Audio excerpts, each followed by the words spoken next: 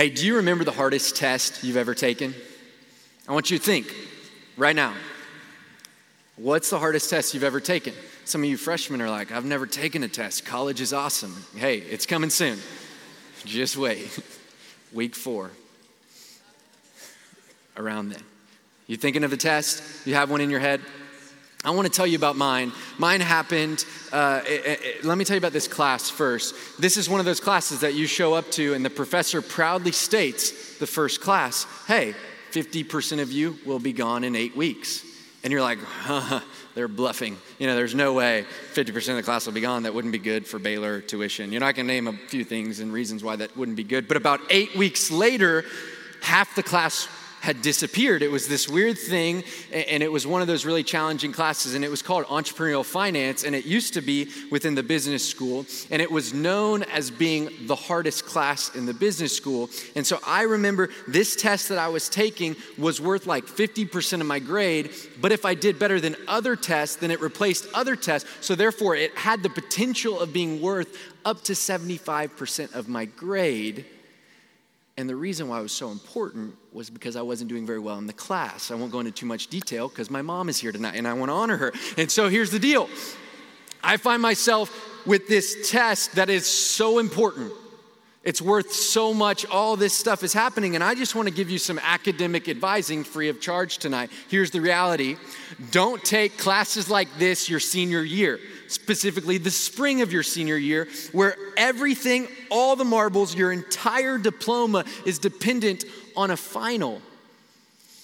That was the test that I found myself getting ready to take the spring of my senior year. I have family flying in from New York. My mom's coming in from Houston. My brother's coming in from Denver. I have family coming in from Dallas. And honestly, I wasn't really sure that I was going to walk across that stinking stage. I remember this test. It was so challenging. It was the hardest test I've ever taken. It was crazy. And the reason why I start with that tonight is because as we look to God's word, we're going to look at a test. Specifically a test that Jesus took when Jesus was tested or tempted. That's what we're going to be learning about tonight. But I want us to use what we know about tests to kind of set up the night. The professors we love, when we take tests, give us good review sheets, right? All of us love those professors. They're like, this is what you're going to be tested on. You're like, this is helpful information. I wish other professors did this, right? Like, this is what you deal with. And so you are given a review. And tonight we're going to look at 3 different ways that Jesus is tested and 3 different ways that you and I will be tested. So that's the review sheet. And then in addition, what we're going to look at tonight and finish the night with is the key to every stinking test. I'm going to just let the cat out of the bag. That's it. I'm going to give you the key to it all. Although I'll give you the review sheet, I'm going to give you the key as well tonight. And so we're going to be opening up into God's word, into Matthew 4. So if you brought your Bibles on a Friday night, you can turn to Matthew 4. If you have your phone, you can pull it out. Try not to get distracted with all the other things that are going on your phones. And we're going to be in Matthew 4. And here's what I want you to know. Just before we open up to this scripture, what's happening in the Bible, in Matthew 3, at the end of Matthew 3, I want you to picture this with me. This has just happened. Jesus is being baptized. And it says that the heavens open up. The skies open up. I'm like, I don't even know what that means, but I've seen some alien invasions, and that sounds about like what it would have been like, right? And it says, the sky opened and the Holy Spirit descended like a dove. As Jesus is being baptized, the sky opens, Holy Spirit descends, and a voice from above says, "This is my beloved Son, with whom I am well pleased." That's where we pick up. That's where we're about to start. Matthew 4 comes just after this. And again, I told you it's Jesus' test. So I just want to point out right now, this is a spiritual high for Jesus, and just around the corner of a spiritual high is what? A test. It's pretty true of life.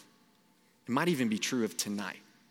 Tonight might be this amazing thing, but just around the corner, there are other things that are even going to happen tonight in ways that you're going to be tested as you leave here. And that's where we're turning to in the scripture. Again, Matthew 4, starting in verse 1.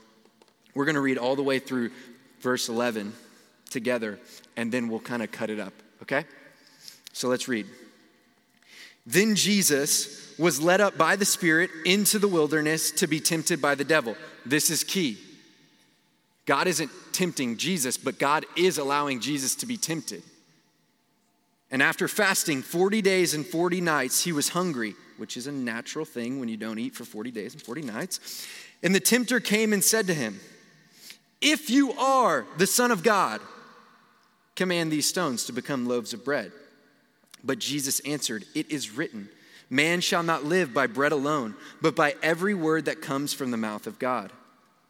Then the devil took him to the holy city and set him on the pinnacle of the temple and said to him, "If you are the Son of God, throw yourself down, for it is written, he will command his angels concerning you, and on their hands they will bear you up, lest you strike your foot against a stone." Jesus said to him, "Again it is written, you shall not put your Lord your God to the test." And again the devil took him to a very high mountain, and he showed him all the kingdoms in the world and their glory. And he said to him, "All these I will give you if you fall down and worship me." Then Jesus said to him, "See ya, Satan." He said, "Begone, Satan." Same thing, my version, for it is written, "You shall worship the Lord your God, and him only shall you serve." Then the devil left, and behold, angels came and were ministering to him. So as I said, we're looking at this test.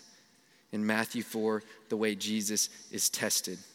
And I want to start by just showing us and seeing and telling you that you will be tested by desires, twisted truth, and timing.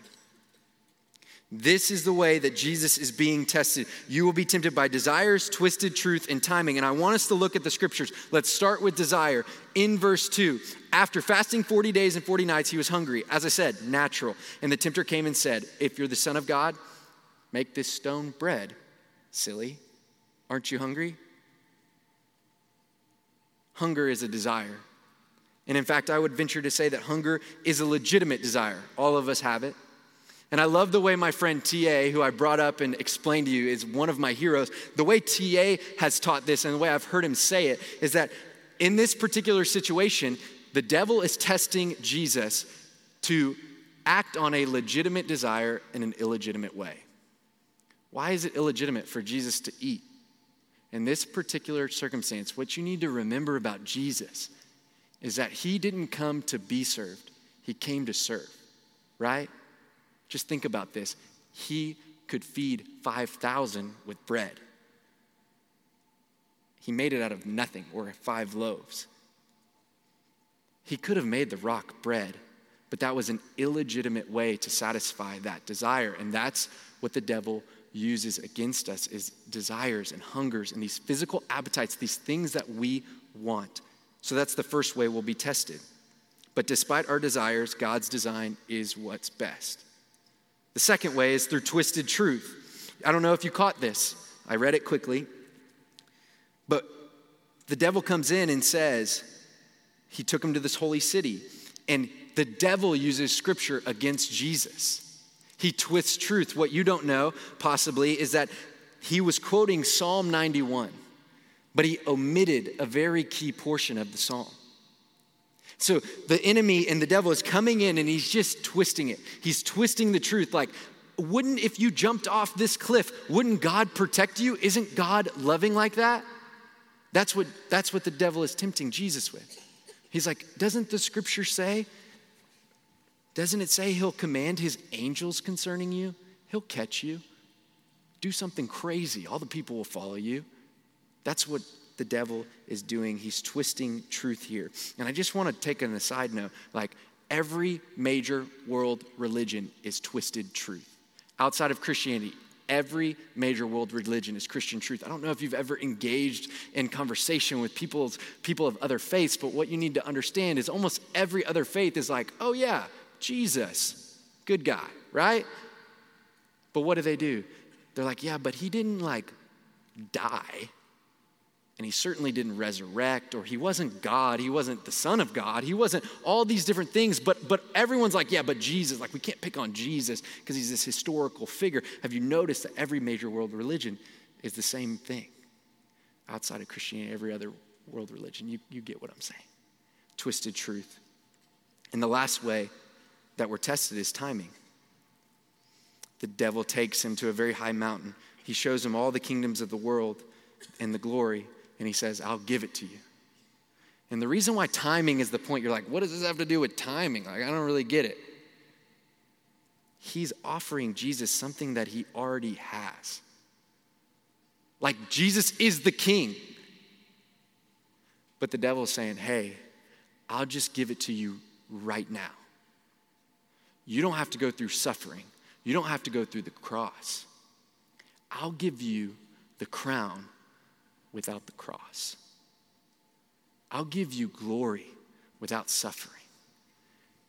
He's tempting Jesus with instant satisfaction, immediate gratification. Timing. So what does this have to do with us? Like, how does this apply? How do these three tests, three ways that Jesus is tested, how does that apply to you and me tonight, Friday night? Here's the deal. Let's start with an easy way that this applies to us. Let's talk about sex, all right? Easy. Sex is a desire that we were given. Like, it's a legitimate desire. But again, we can seek to fulfill that desire in illegitimate ways. All sorts of ways, whether it be hooking up or sleeping with somebody when they're not our husband or wives. All these different things. There's all these different ways to fulfill a legitimate desire. Sex is a gift. God created it. It's not a bad thing when used within God's design. From the beginning of time, in Genesis 2, there was the first marriage of Adam and Eve. It was the first thing that happened. And a man shall leave his father and his mother and hold fast to his wife, and the two shall become one flesh. That's God's design for sex and for marriage. But how do we twist truth? I remember in college just hearing like, why have you started to sleep together? And they're like, you know what? I love this person, so I'm going to twist the truth. Because I love this person, therefore I can act on sex this side of marriage. Why? We love each other. I'm like, wait a second. What's your definition of love? I'm pretty sure this definition of love is something about patience, kindness, goodness. Love is patient, it's kind, doesn't envy, it doesn't boast, it doesn't, keep records of wrong, it doesn't, force its own way, like insist on its own. Like that's the definition of love from God's word. That's truth, but we twist it. We're like, but we love each other, so therefore we can act on this desire. We twist truth, and timing is immediate gratification. And this is exactly what we do. We want it now. That's what pornography, masturbation, that's what those things are. And as I said, that's the quick one. Let's talk about peace. We all want peace. It's a legitimate desire that we have. But we look to fulfill peace with these outside ways. We don't look to fulfill peace in the person of peace, the person of Jesus. Because he says, come to me, all you who are weary and heavy laden, and I will give you rest. If you're like weary on week 2, like the response is to go to Jesus. It's not to go to substances. It's not to go to jewels, even though I don't even know what a jewel is. Those things weren't around when I was in school. USB stuff, whatever, All these different substances or these instant gratifications of what? Peace. We're trying to fulfill a legitimate desire in an illegitimate way. So we see that these are 3 ways that we are tempted, that we are tested. And I'm not telling you all these things tonight to shame you if you've ever looked for peace through a substance or even another person. If you ever try to fulfill the desire of sex in other ways, I'm not here to shame you. I'm here to just say, I'm telling you this because this is the way we're all tested. This is exactly what I needed to hear when I was in your shoes. These are the ways that the devil is testing us. Here's the deal. I want us to see how Jesus responds. But before we do that, I want you to just hear this really briefly. What do we do about this? How do we respond to these tests? The first thing is to halt when you are halt. You're like, what does that mean? Halt when you are halt. Hungry, angry, lonely, or tired. Halt. Jesus in this particular portion of scripture is hungry. And so you need to beware of when you're hungry, angry, lonely, or tired, because when one of those four things are happening, the enemy is probably pretty close by because our guard is down. We're tired, we're lonely, we're this and we're that. So halt when you're halt. That's just what my friend Tyler Self says. He's a professor here on campus, and he once told me that, and I was like, man, that's some good stuff. I'm gonna write that down so I can tell students one day, and here we are. So that's the first thing. The other thing that we see here in the scripture is that Jesus responds to every one of these tests with truth. And I love the way he says it. Anytime the devil finishes, Jesus says, "It is written." Boom. Next time, "It is written." Boom. Third time, "It is written." Boom. Jesus responds to every test with truth. And that reminds us that we can't fight lies if we don't know truth. We can't fight lies. We can't win battles or tests if we don't know this book. We need an alternative to lies, and I'm telling you the alternative is truth. And for those of you that are just jumping in with us, let me say this. We're in a series called Lies. And I call it Dumb Lies Smart People Buy. We buy these dumb lies that we should act on every desire, or that we should twist truth, or that we should have instant gratification instead of trusting in God's timing. Those are the ways that we're tempted. You will be tested by desires, twisted truth, and timing. But our response should be truth. Write out the lies, write out the tests, memorize the truths.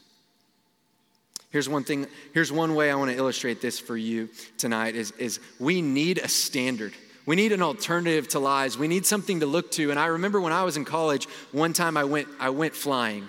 You're like, wow, you had quite the college experience. You're correct.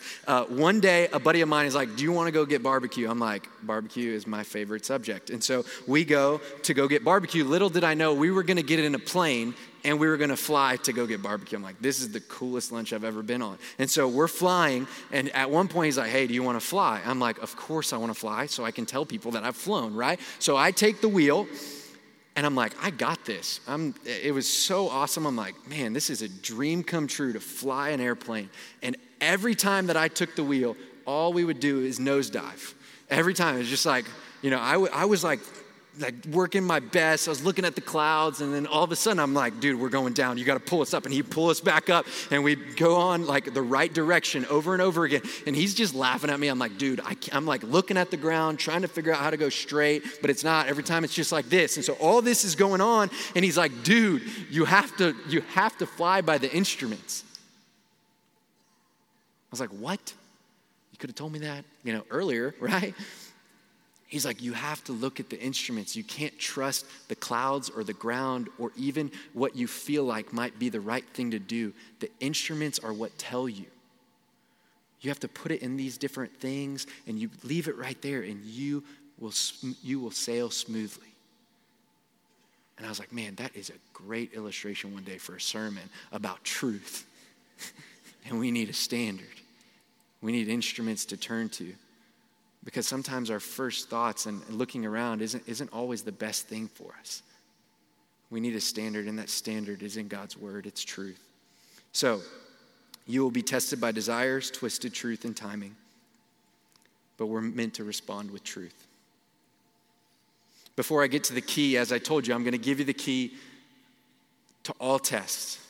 But before I get there, I want to take a test right now.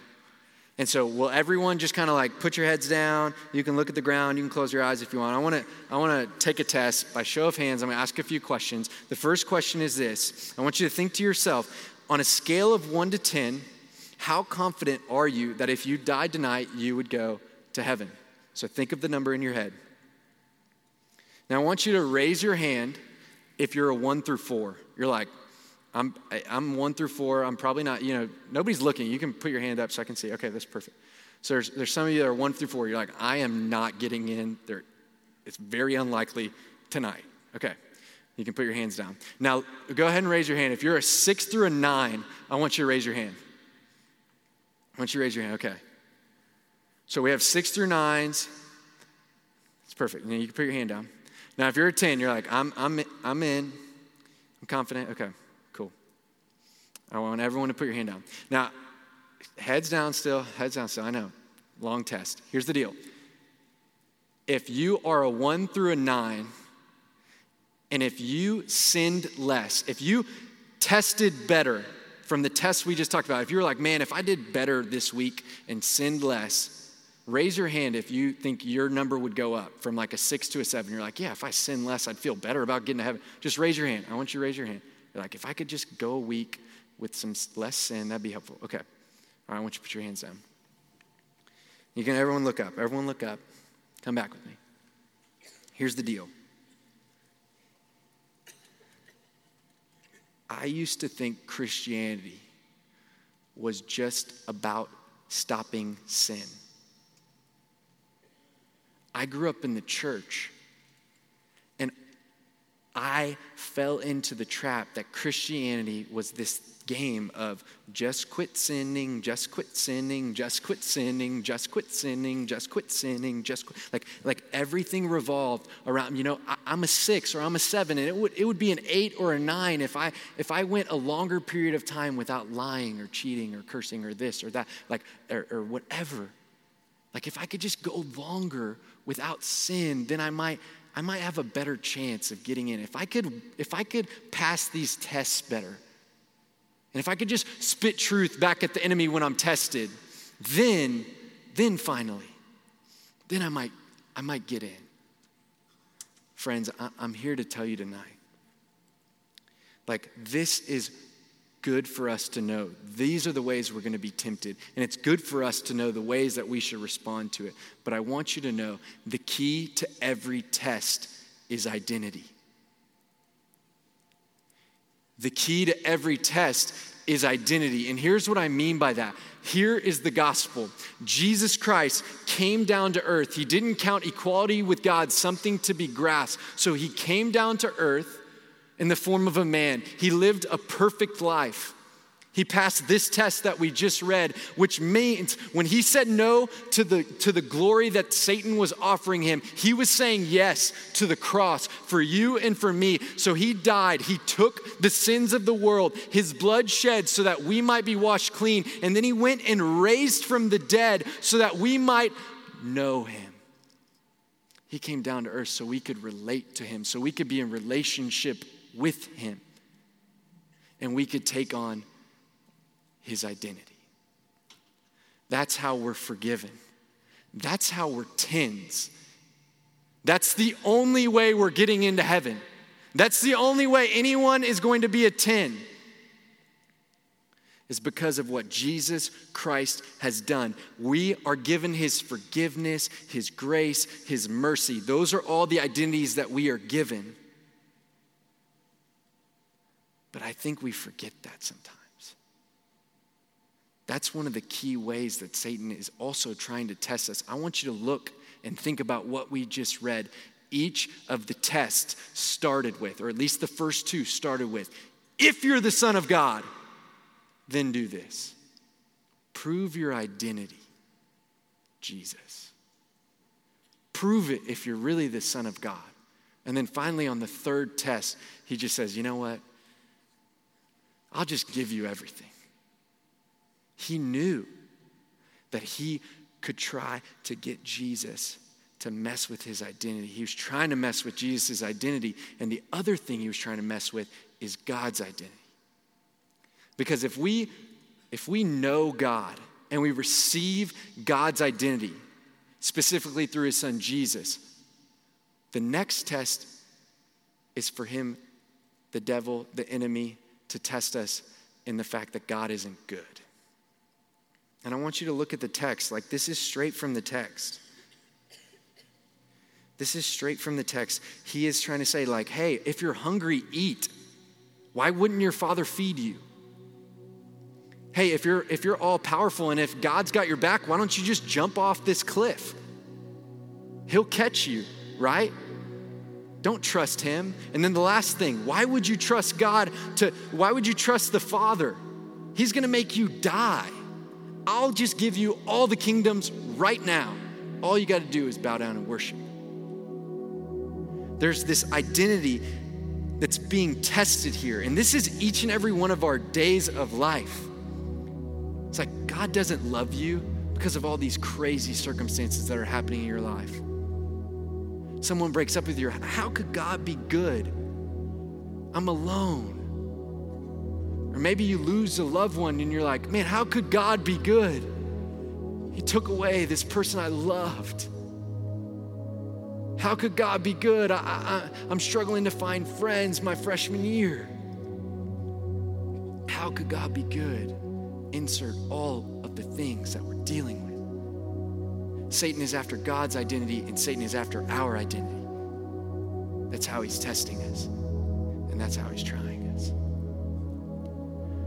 And so the key to every test is to rightly understand our identity. Who we are in Christ.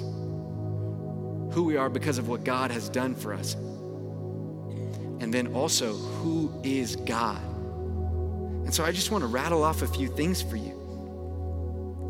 I want you to know that if you are in Christ, then you're sons and daughters. You're forgiven. You're white as snow. You're ambassadors. You're redeemed. That's you. And then who is God? He's good. He's faithful. He's steadfast. He is all of these things. He is worthy to be trusted.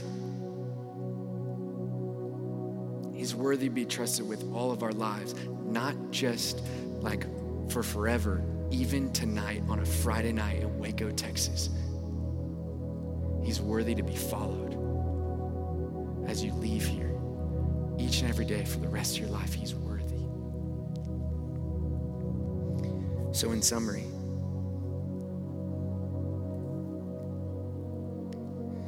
you will be tested by desires, twisted truth, and timing. And the key to every test in life is identity.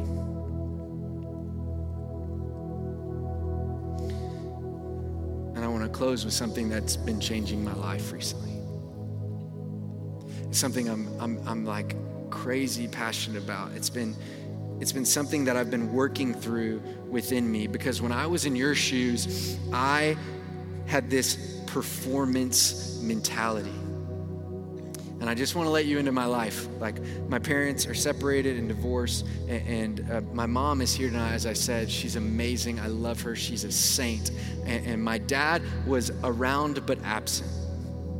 And when he was around, he was pretty focused on performance, specifically with sports and other things that I could find significance in. And so I came to college with just this mentality of like, I gotta be popular for people to love me. I gotta be good at sports. I did intramurals, I did sing, I did this, I did that. I did everything. Like, it was my goal to walk through the sub and be able to talk to everyone so that I could be known, so I could be loved. It was this performance mentality that I took from high school into this place.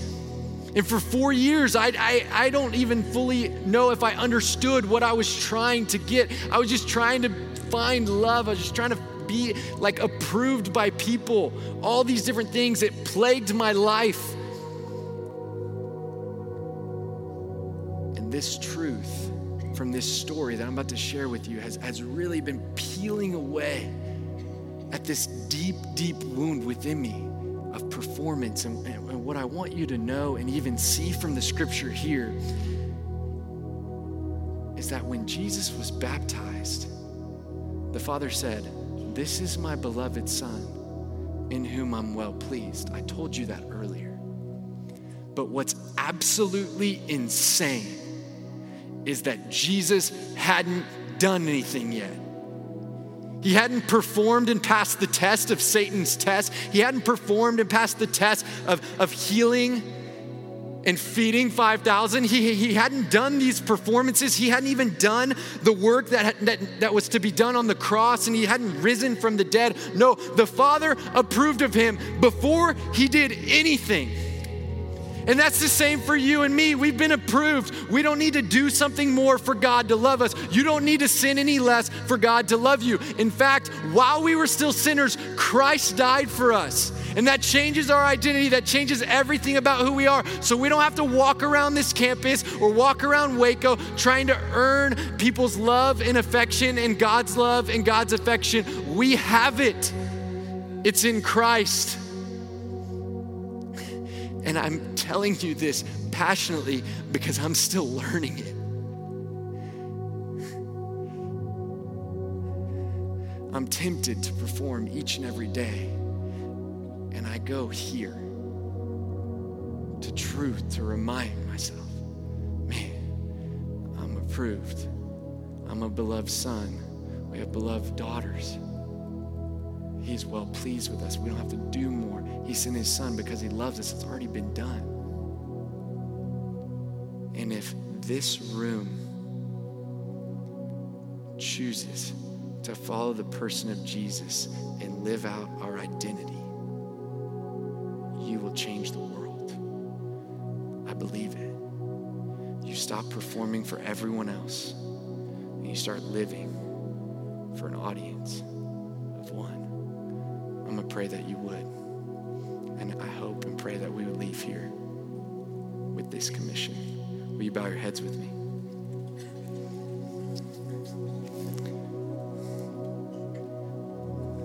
Father, we thank you for offering us approval, for giving us grace and mercy through your Son, Jesus. Lord, I pray for anyone tonight that wasn't a 10. Jesus, I pray that this entire room, myself included, would be free from performance. That we would live in our identity that you have shown us through your Son, Jesus, that we've been approved just as you had been approved, Jesus. Why? Because the Father is good and kind and loving. And Jesus, we follow you.